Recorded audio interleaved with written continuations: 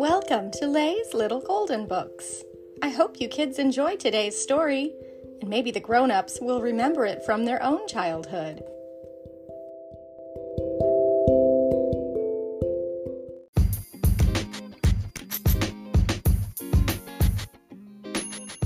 Taylor Swift, A Little Golden Book Biography by Wendy Loggia.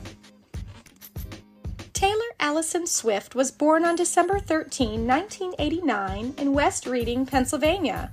Her parents named her after James Taylor, a famous musician.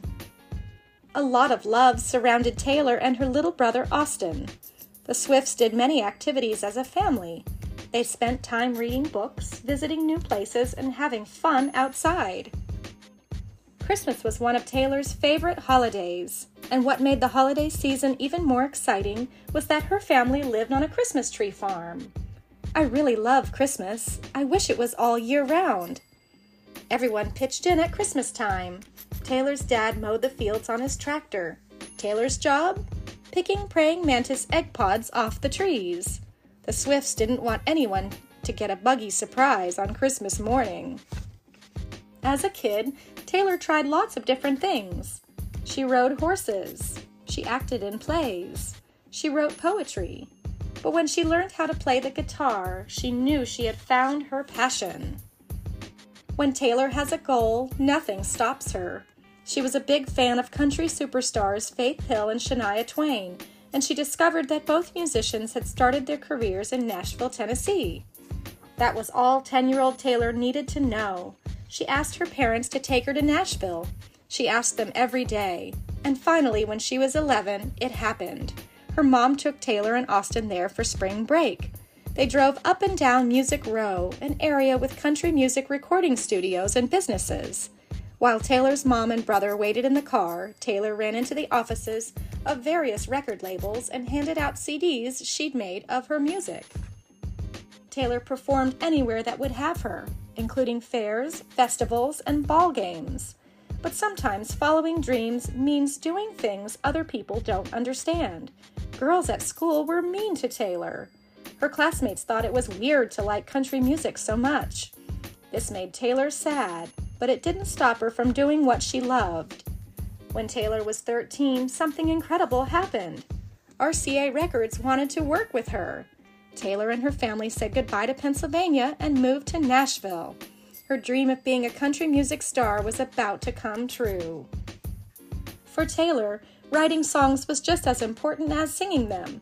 But because she was young, the record company wanted her to sing other people's songs, and they thought she should wait until she was older before she made her own album. Taylor didn't agree.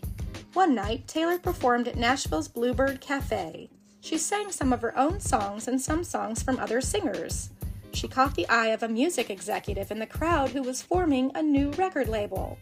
Guess who he signed up to make an album? Taylor Swift. Taylor's debut album, Taylor Swift, came out when she was just 16. She was excited every time she heard her songs on the radio. Her next album, Fearless, was the top-selling record of the year and made Taylor a huge star. Taylor is fearless. When she went on her first concert tour, she took the music world by storm. One of Taylor's biggest strengths is storytelling. Her songs tell stories that many people can relate to. Taylor wrote all the songs on her third album, Speak Now. Listening to a Taylor Swift album is like hearing her diary being sung out loud. Many of Taylor's songs are inspired by her life, like The Best Day, a song about growing up in a loving family and having a supportive mom. Taylor and her mom, Andrea, are very close. They talk about everything. No one has known Taylor longer or knows her better than her mom. Trying new things and taking risks is important to Taylor. Even though country music was her first love, she took a big chance and recorded a pop album called 1989, and it was the best-selling album of the year.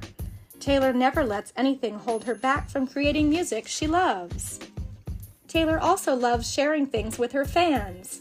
They know that her lucky number is 13. She often hides clues and symbols in her music and videos.